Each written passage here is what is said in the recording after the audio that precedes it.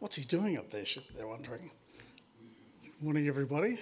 So we're on our third week now, I think, of our series looking at the Ekklesia, which is the Greek word for what we sometimes call church, but as I've said over the last couple of weeks, extremely unhelpful word, has all sorts of religious overtones. It has in people's minds, it has a kind of, religious, institutional look to it.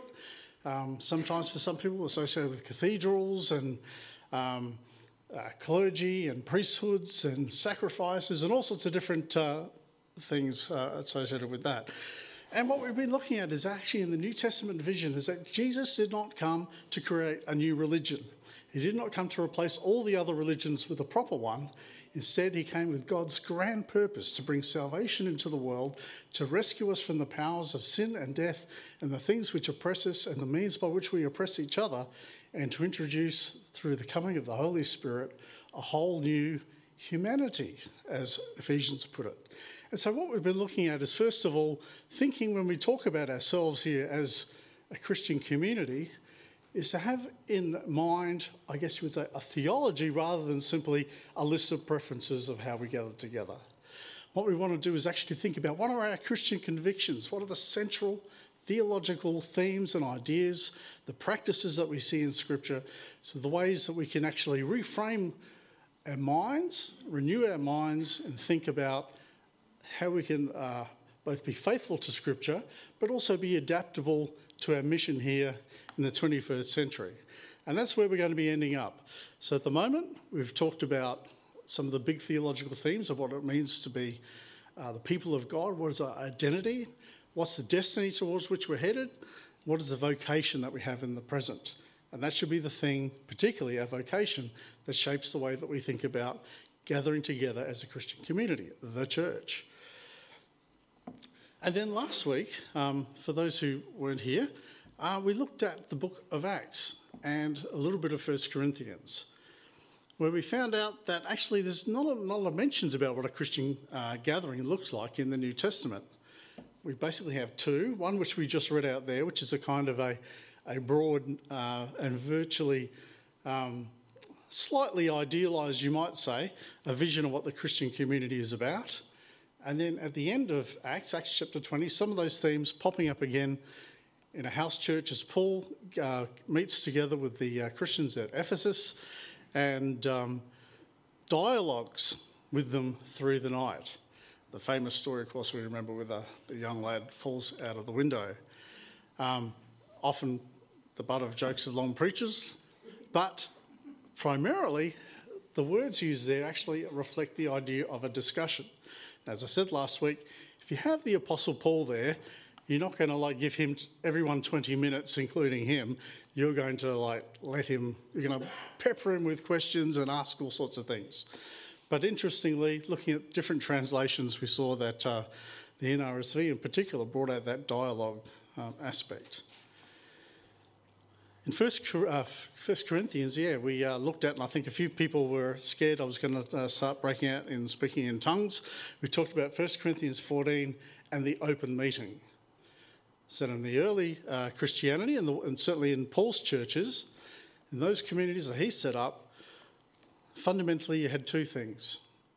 You had a meeting around the Lord's table, and as part of that meeting, you might say, an openness for any member to actually bring something forth, a word of encouragement, a teaching, a song, or a tongue or interpretation, a prophecy, any number of different things. But everyone was encouraged to be involved. And the problem in Corinth, in two instances, is not that they shouldn't have eaten together, it's that they did so poorly, which we will look at probably next week, maybe this week if there's time. And then secondly, it wasn't a problem that everyone got to contribute, it was that everything had to be done in order. So don't interrupt anybody else, don't butt in and say, I've got a more special word, although Paul actually does give a couple of instructions about something urgent and revelatory that might be given to somebody. But it's all about order because God is the God of peace, harmony in the Christian community. So we want to look at this idea of the centrality, particularly of the table and the context in which the open meeting happened. So what I'm doing now is teaching. We're not going to do preaching, so it means we're going to go slowly through some things, and this is to prepare us mostly for next week. But part of any good movie or whatever else that you watch is that sometimes you need a bit of an origin story or a backstory to understand where something is coming from.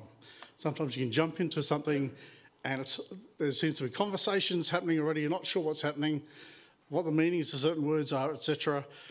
It's good to get someone's backstory, some flashbacks, you might say. And the New Testament is a little bit like that for us, particularly reading the stories of Jesus. We get flashbacks to look at the story of Jesus to actually understand who it is that we are. We see the history, the story of Jesus, so that we don't construct our own version of who Jesus is. So what we're going to do now is we're going to look at the idea of the Lord's table. Sometimes people talk about the Eucharist, some people talk about the Lord's Supper, some people talk about communion, etc. And all these are variations on, I guess, this early idea of what it means to gather together at the Lord's meal, at the Lord's table. So let's get a bit of backstory, shall we? Let's get a bit of a sense of what this is about. Promising. There we go.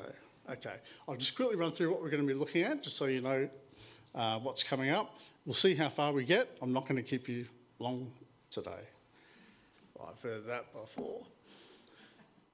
So looking at the story of Jesus, we're going to look at a few different things, a few different themes. And I'm drawing on some scholarship looking at some of these ideas, okay? You might say, I just want the straight Bible. Well, we get our Bible, we get the translations, etc., through the work of scholars, okay? And so discerning the work of scholars is a good thing. And I think you'll find it helpful just to illuminate and summarise some of the things that we have here.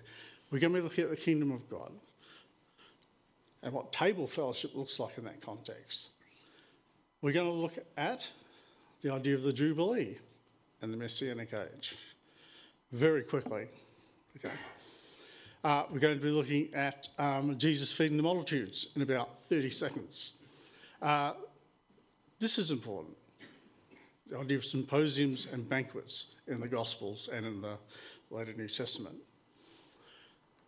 We'll talk briefly about the Lord's Supper, of course. A quick comment or two about the differences that we see in the Gospel of John, which are very different to what you see in the Synoptic Gospels, Matthew, Mark and Luke. And yes, what does Jesus do when he's raised from the dead and encounters his disciples? And I think what we're going to find out, well, I know already, is that in all these things, Jesus eats a lot. Jesus goes about preaching, healing, signs, wonders, and eating. And this is important to who Jesus is, what his mission is, and the community that he wants to gather together.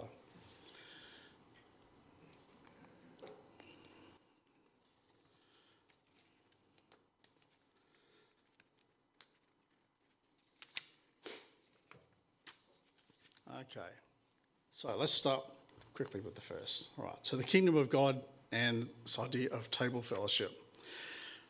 As I said, in parables, in the stories of Jesus, etc., time and time again, Jesus comes back to looking at what happens when believers gather together at the table. The concept of believers is going to be a bit contested, of course, in the Gospels. Who's included? Who's left out? Who's allowed to be there? Does anyone get honoured above other people? Etc. How one meets together at the table says a lot about the community of which you're a part. Okay, who's at the margins? Who's included at the centre? Should there be a centre? What does it look like? So just to give you a context again, for Jesus is living in, and I've mentioned this a little bit before, think about the message we had a little while back about the holiness of God and the people of God as the holy people of God. In Jesus' context, this is, again, a very contested concept. How is the reign of God going to come into the world? The promised kingdom, how is Israel going to be ready to receive it? Or is there anything that Israel can do to actually help, as it were, bring it into the world? And so you had people Jews who would go out into the desert, into little sects. You've probably heard of a place called Qumran. You may have heard of the Dead Sea Scrolls and things like that. And in Jesus' time, there are people who have met out in the desert and they're waiting for the kingdom of God to come, maybe with a bunch of angels with flaming swords, etc., to kick out the Romans and to establish God's people. So there's a whole lot of different sectarian people there. But they will go out and they'll start a community, but they'll do it apart from everybody else. Part of what they do, of course, is to gather together, wash themselves for ritual purity, and eat together in anticipation of what they expected to be what we call the Messianic banquet. Thinking back to Isaiah, is it 26 or 25, Damo? One of those two. I think it's 26. The Messianic banquet, where there's an expectation when the kingdom of God arrives that people will gather together in a community of God's people to share, to celebrate the goodness of God, good food and good wine, it says. And that's what was expected. And so these communities would actually, as part of this, meet together for a meal to symbolise and, in a sense, anticipate what was to come. You think, well, that's interesting, but maybe in your minds already you're thinking, I think that reminds me of something else in the New Testament. And then, of course, you had the Pharisees who didn't go out into the desert, but actually wanted all of this sort of thing, anticipation of the kingdom of God, to be among all of God's people. And so that's why they were so finicky about so many different things. What, 25? So I was wrong. 25. So they wanted all of Israel to actually participate in God's holiness. There's practices which demonstrated that they were God's holy people.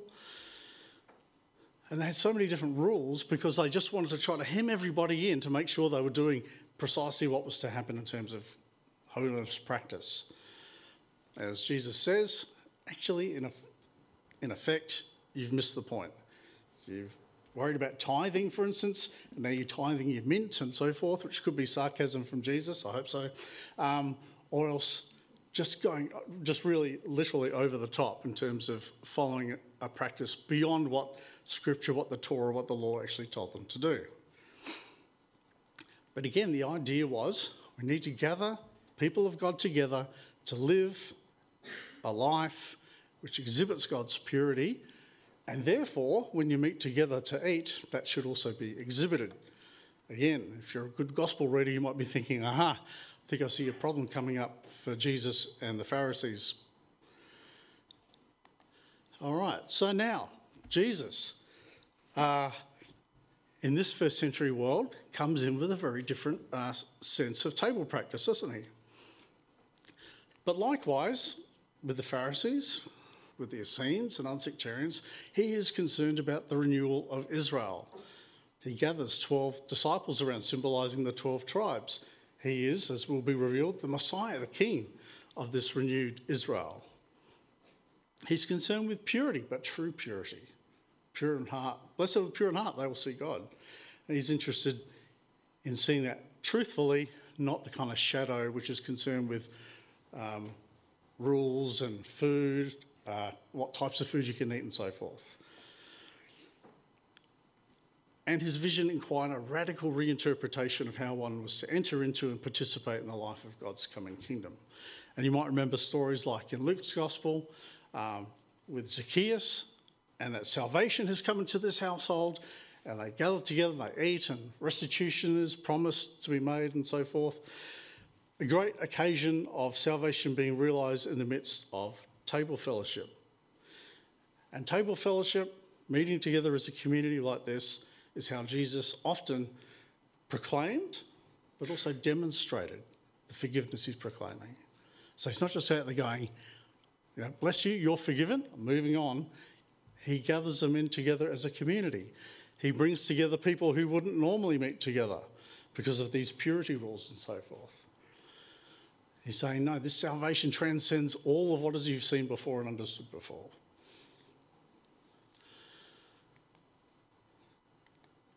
All right, here we go. Let's quote a scholar. So this is Scott Barchi. This is an important one to remember, to think about what's happening when we read the New Testament and what we'll see when we look at the Lord's table later on. that in a culture in which symbolic action meant far more than it usually does in the Western world, Jesus' contemporaries immediately understood his acceptance of outcasts into his table fellowship as a claim of authority to forgive them and to grant them worth before God, placing them on the same level with the righteous. So Luke chapter 15 there, make a note, write that one down. You remember that one.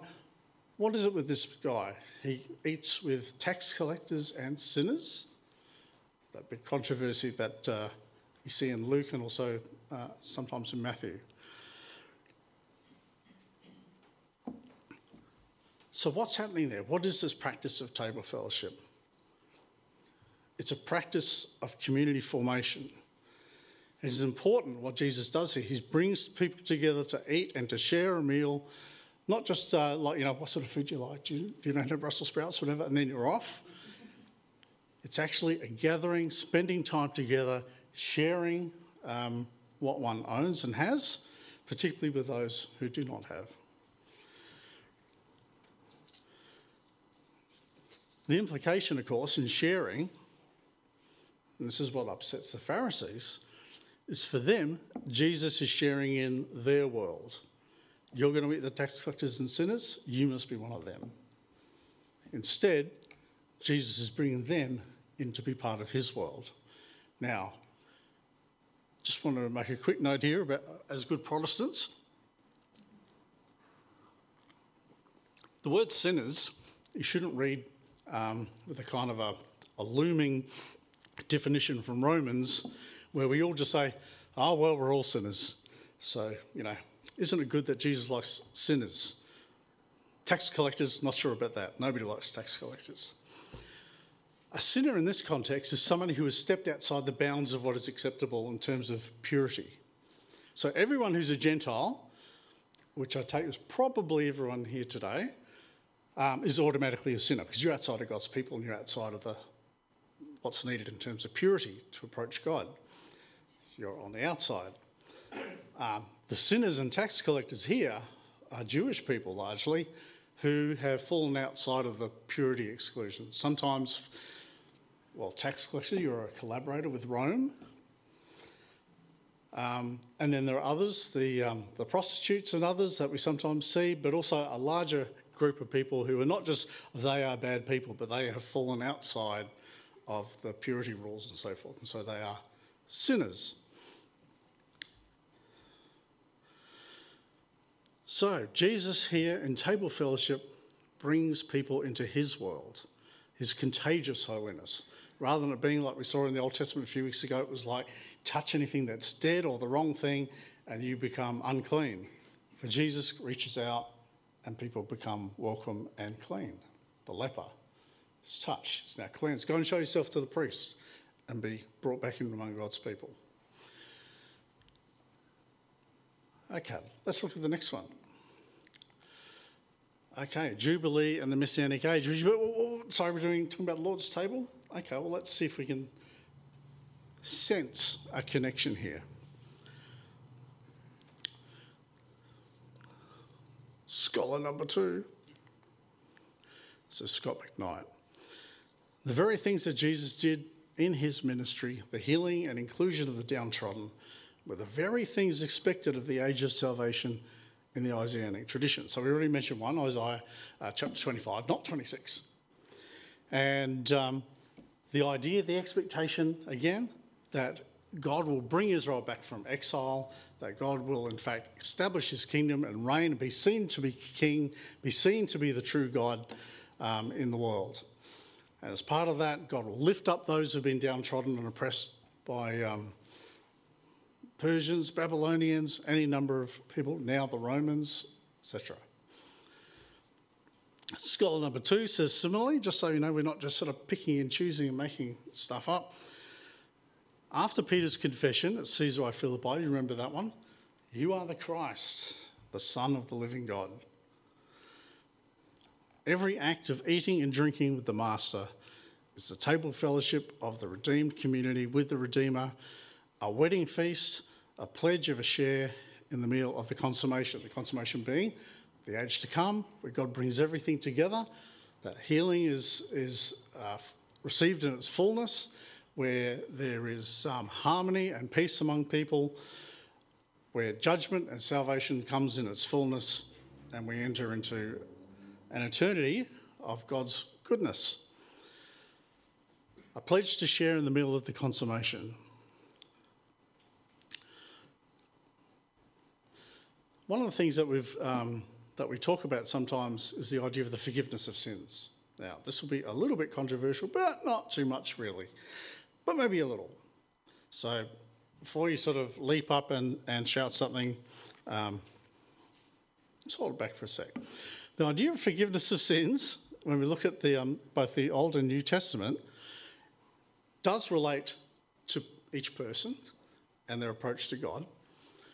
But often we talk about the forgiveness of sins in the New Testament in the Gospels, is we're also looking at this idea about the coming kingdom and the things that are blocking, it seems, the coming of that kingdom into the world. So we often see this idea of waiting for the end of the exile. Now, the Jews have come back, you might say physically in a lot of ways, back into the land. And you remember the prophets talking about, we're going to build this great big temple and valleys will be, filled and mountains will be knocked down. And there's quite a lot of, very expressive language about this amazing thing that's going to happen. And then nothing much really happens. And so we read the book of Daniel, it's like, maybe the exile's not over. It's like 70 times 7 number of years actually. And so what we're waiting for is a kind of full return from exile, not just coming back from Babylon, but where everything, as I said before, is like the consummation, where Israel will be fully rescued, the pagan gods will be shown to be empty, hollow nothings. The powers that be in the world, the empires and so forth, are shown to be foolish parodies of the kingdom of God. But what is needed is the forgiveness of sins. And when the forgiveness of sins comes, there's the end of exile, the end of estrangement and distance from God. God at the end of history will restore the fortunes of Israel, and he will do so by forgiving Israel's sins, healing her iniquities, removing her transgressions. If you love to look at Bible verses after the sermon, I was going to shoot them all off. We're not going to go through them all. But Jeremiah 31 to 34, 33, 4 to 11, Ezekiel 36, 24 to 26, and verse 33.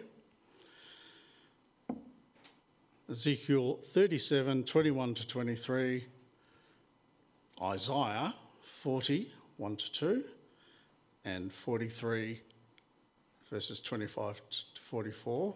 Sorry, 43, 25 to 44, verse 3. And lastly, Daniel chapter 9, 16 to 19. Now, Jesus is offering this forgiveness to the people of Israel, that this messianic, Isaianic salvation is coming. And he's offering it to each person within Israel. Context, Israel, people of God, and like we've talked about in terms of the church, the body of Christ, and its members in particular. He also talks about, and this, if you've got a King James version, interestingly, he talks about the idea of forgiveness of debts, which can be a metaphor for sin, and but also in the first century, debt is actually a real problem. So a lot of those talks we shouldn't immediately spiritualise, but also think, okay, what does that actually look like? What is the kind of economic liberation that Jesus might be bringing, and how would he be doing so? How would people be rescued from a crushing debt from landowners and landowners and so forth? Okay, what does that look like though? Well,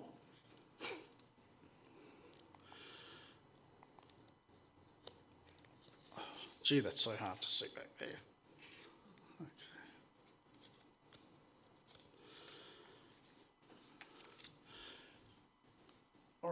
forgive us our debts. Okay? And that is the theme of Jesus' parables, as I've said. We're doing an overview here. We can go back and look at any of these things at our leisure another time. All right. Luke chapter 4, 18 to 19, you'll remember that. The Spirit of the Lord is upon me, he says, in a Jewish synagogue near the beginning of his ministry. The Spirit of the Lord is upon me, he's anointed me to preach good news to the poor. Recovery of sight to the blind, healing to the brokenhearted, etc. And to preach the acceptable year of the Lord, which is another way of talking about the Jubilee in the book of Leviticus. Now, the interesting thing is that here Jesus doesn't say, I'm here to fulfill the law and therefore we're going to institute here in Israel the Jubilee. And you remember what the Jubilee is? Where at the end of 50 years, property starts to revert back to its original owners, landowners in Israel. Okay? So there's all that stuff about if you owe somebody some money, don't think, Jubilee's coming in 6 months and I won't have to pay it back because all the debts and everything will be forgiven and all be okay. Likewise, if you're a lender, don't go, 6 months to Jubilee, I'm not going to get this money back, I'm not going to lend it. So, what is this idea about restitution and restoration of property and so forth? It's a great metaphor, of course, for what the kingdom of God provides, but is there something more that's happening here as well? Okay, so N.T. Wright, who I've quoted before, when we talk about this acceptable year of the Lord and Jubilee, is it just vivid imagery, charged metaphorical way of speaking about a different sort of reality, just a spiritual one, so it's just a spiritual metaphor? Don't worry about your money or anything like that at all. Won't be touched, just about the spiritual things. And then Wright says, why do we say it either has to be a metaphor or it has to be the actual institution of Jubilee? Why must it be that all Israel observes Jubilee or else it's just a spirituality? So here's an alternative. And again, I want you to think about the New Testament church when you read this as well. Okay? It doesn't allow for the possibility that Jesus intended his people, those who are loyal to him in the villages and towns, to form cells, groups or gatherings, much as the non-Qumran Essenes we mentioned before, or John's disciples seem to have done, and Mutans, such as the Hebron groups of Pharisees must have done. If this suggestion is anywhere near the mark, good scholarly caution there, it opens the possibility that although Jesus did not envisage that he would persuade Israel as a whole to keep Jubilee year, he expected his followers to live by the Jubilee principle among themselves. So in some way or another, if he's right there, Jesus saw part of what happens in salvation as having a material effect and had something to do with sharing our goods. So if only we could find something in the New Testament which backed that up. Oh, there it is. Okay, we just read this before. Now, Acts chapter 2 isn't just this kind of super enthusiastic early Christians who, hey, let's get together with the apostles' teaching and break bread and whatever. I'm going to share all their stuff around and sort of over-exuberant spirituality. There is a deep theology that lies behind this. There is a story that lies behind this. And the early Christians saw that they were living in time of fulfillment. The last days, the Spirit had been poured out, and this is a reflection of how they understand this Jubilee principle amongst them. If now's the accepted time, now's the day of salvation, here in a material way, we can see, I think, the early Christians understanding who they are and what salvation looks like. Not just this, of course. Don't be reductionistic. But don't exclude it. Don't be a dualist. Don't say spirituality and salvation is spiritual. Other stuff, material things, don't matter. In the story of the Bible, all of this stuff matters.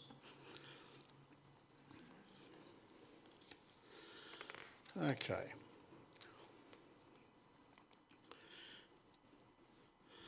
Let's turn to Luke chapter 22 and look at verses 24 to 27.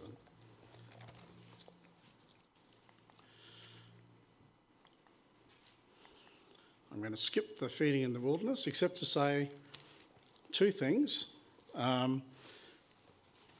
the provision of food and everything for people was one of the signs of the arrival of the Messiah. And the miraculous feeding in the wilderness was a sign of that. And of course, you might remember what happened then is that everyone wanted to make him king by force. Grab him, we're going to crown him the king. The kingdom of God's going to come right now. All right, but this next one, symposiums and banquets. So the idea here, the idea of the symposium is basically where people would get together, they would eat, and you might notice an unusual phrase in the New Testament time talking about somebody reclining, and even Jesus reclining. And so what happened in the first century is a lot of the Greek practice of having banquets and symposiums had been taken on by even the most orthodox, you might say, of Jews. Okay? And the idea of a symposium was you would have the meal, as I said, and you would often have, in the Greek situation and sometimes in the Jewish one, you would invite someone to come and speak. So when people, you might see like the Pharisees, etc., invite Jesus to come and meet with them, it's not just, again, roast potatoes, good, you like? Come on. We want to hear from you. So come join our group here, eat together and tell us who you are, what you're about, etc. So it's within that first century setting, influenced by the Greeks, of symposiums and banquets and that as well.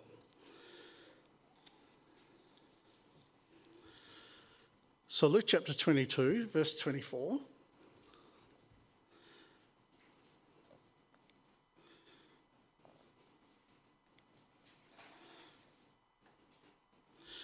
In the context of eating, drinking, and benefactors and so forth, just notice here, and this is in the middle of the institution of the Lord's Supper as my study Bible heads it, a dispute also arose among them as to which of them was to be regarded as the greatest.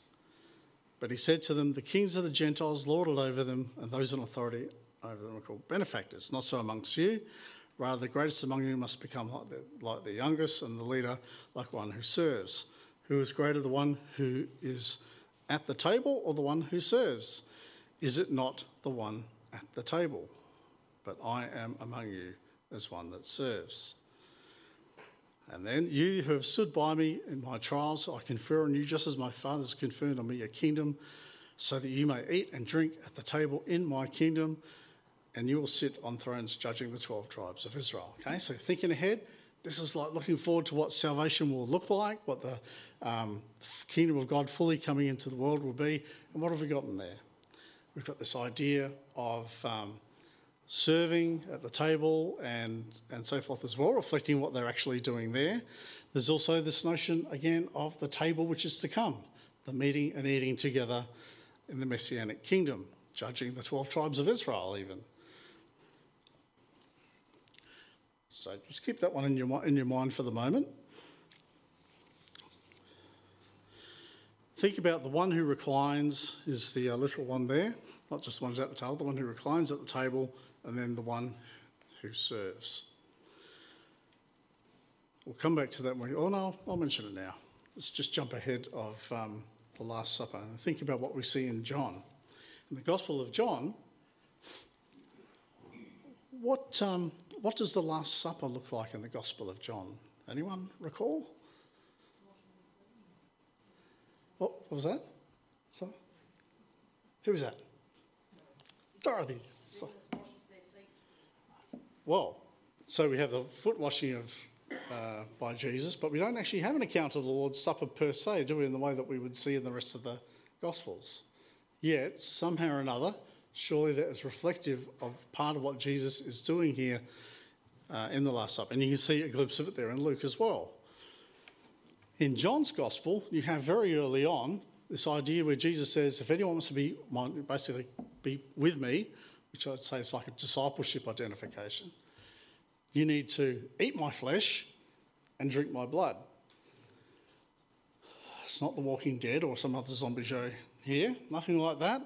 But I tell you what, it offended all the people there, and a whole bunch of his wannabe disciples left, abandoned him at that point. One of the Jesus' great church growth moments. Narrowing down to the faithful, the ones who would actually follow. I think the significance of that, though, is that we're supposed to read the whole of John's Gospel with that in mind. The sharing in Jesus' death, his blood and body, in the same way as the Synoptic Gospels might talk about, take up your cross and follow after me. All right, let's look at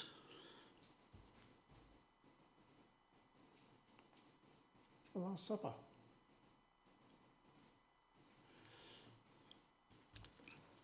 Again, backstory for when 1 Corinthians 14.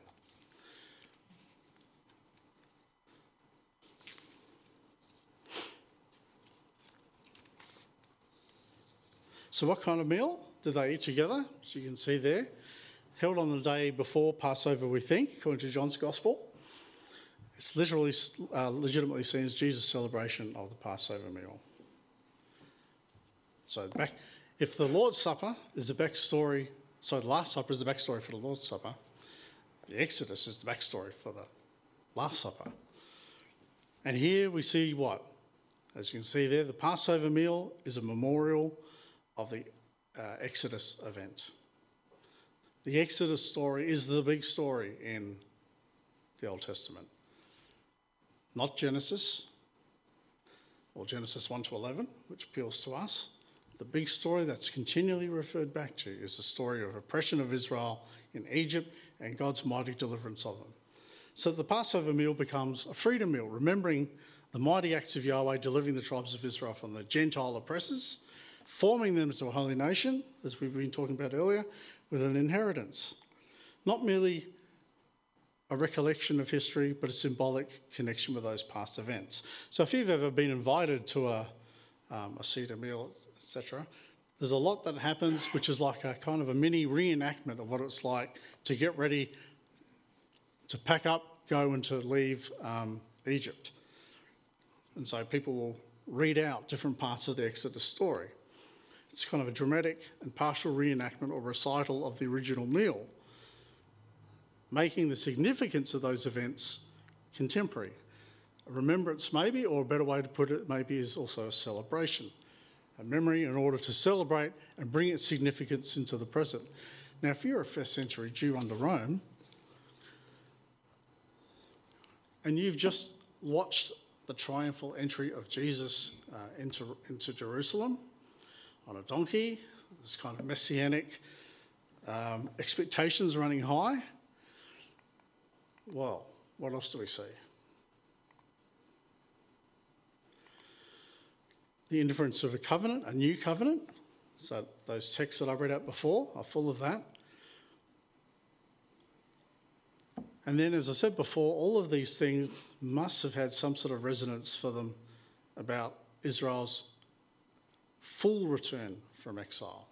So Isaiah and so forth recounts the Exodus idea with the idea of there will be a new Exodus that will actually be delivered from all of the pagan empires. And there will be an establishment of a new Israel. But Jesus' words, of course, are shocking, and he refers to his own broken body and his blood poured out for the forgiveness of sins. And then the meal itself is followed by his betrayal, his arrest, and the climax of his vocation as the suffering Messiah. So not only is there bringing the past into the present, the Exodus, looking forward to a new Exodus, there's also a future orientation as well, which you'll remember. That Jesus says at this time, to do this as often as you meet and remember me, celebrate it, until the kingdom of God, which is coming in the future.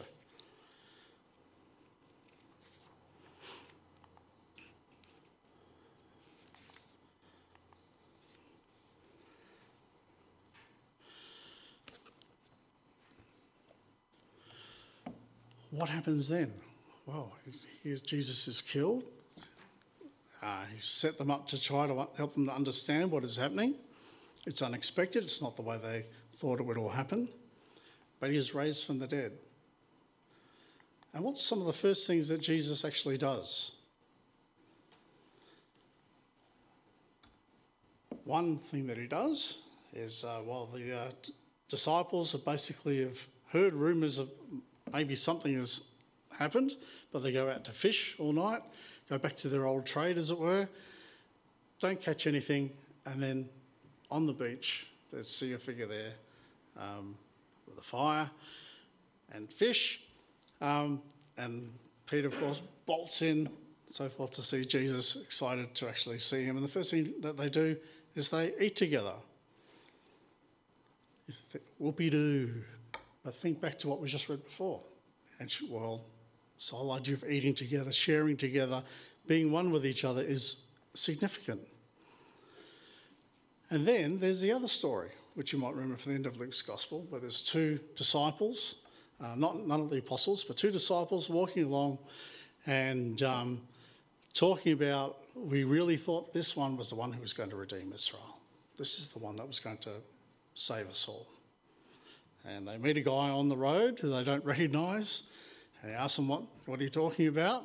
And they say, and then they stop off together at a table, and Jesus,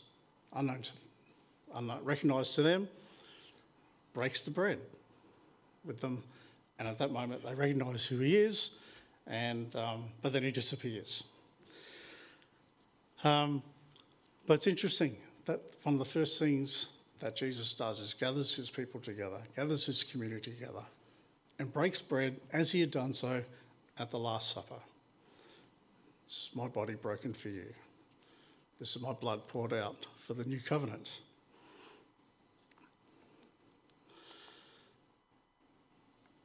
All right.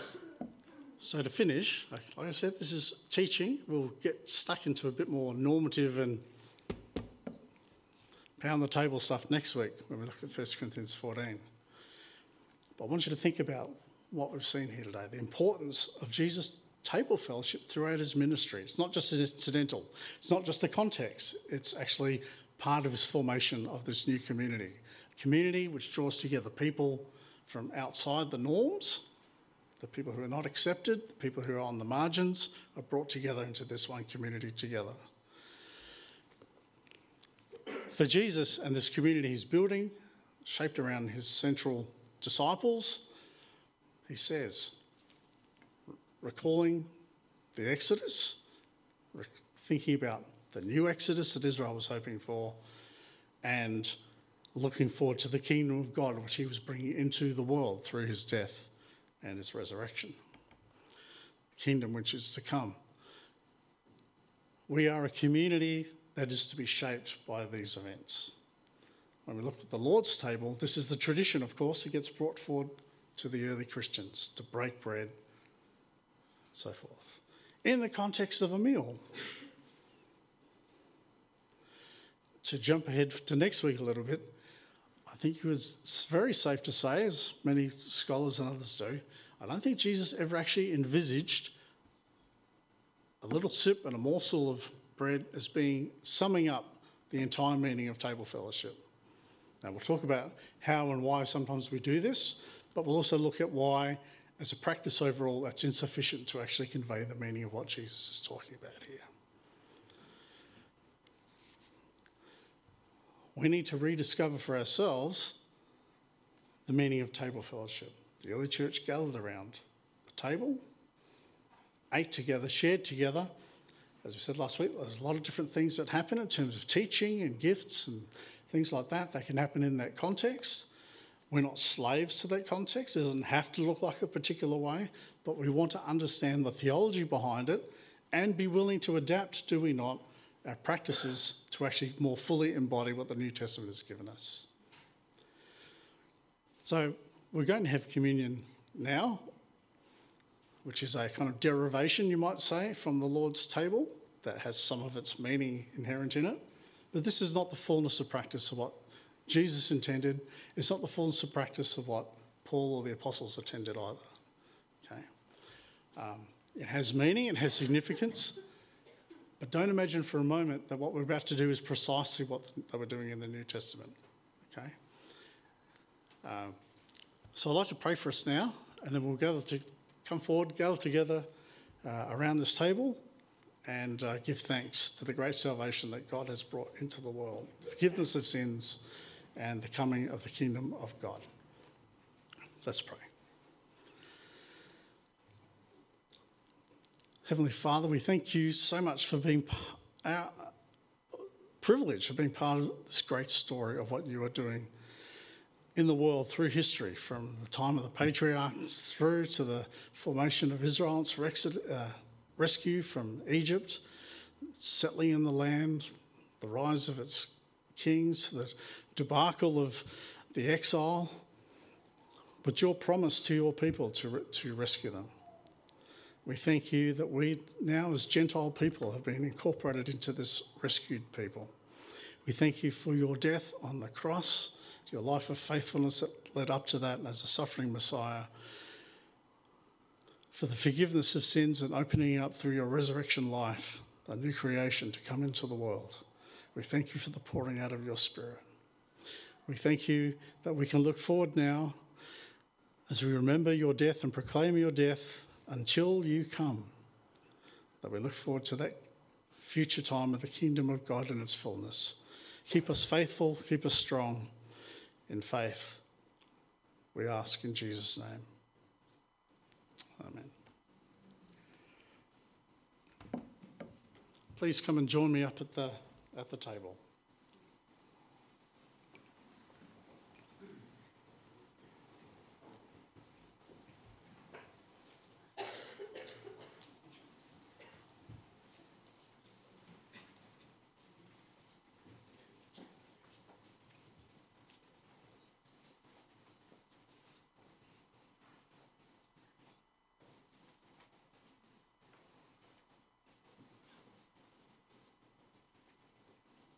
Everyone's welcome at the Lord's table. Those of us who are not a people, I know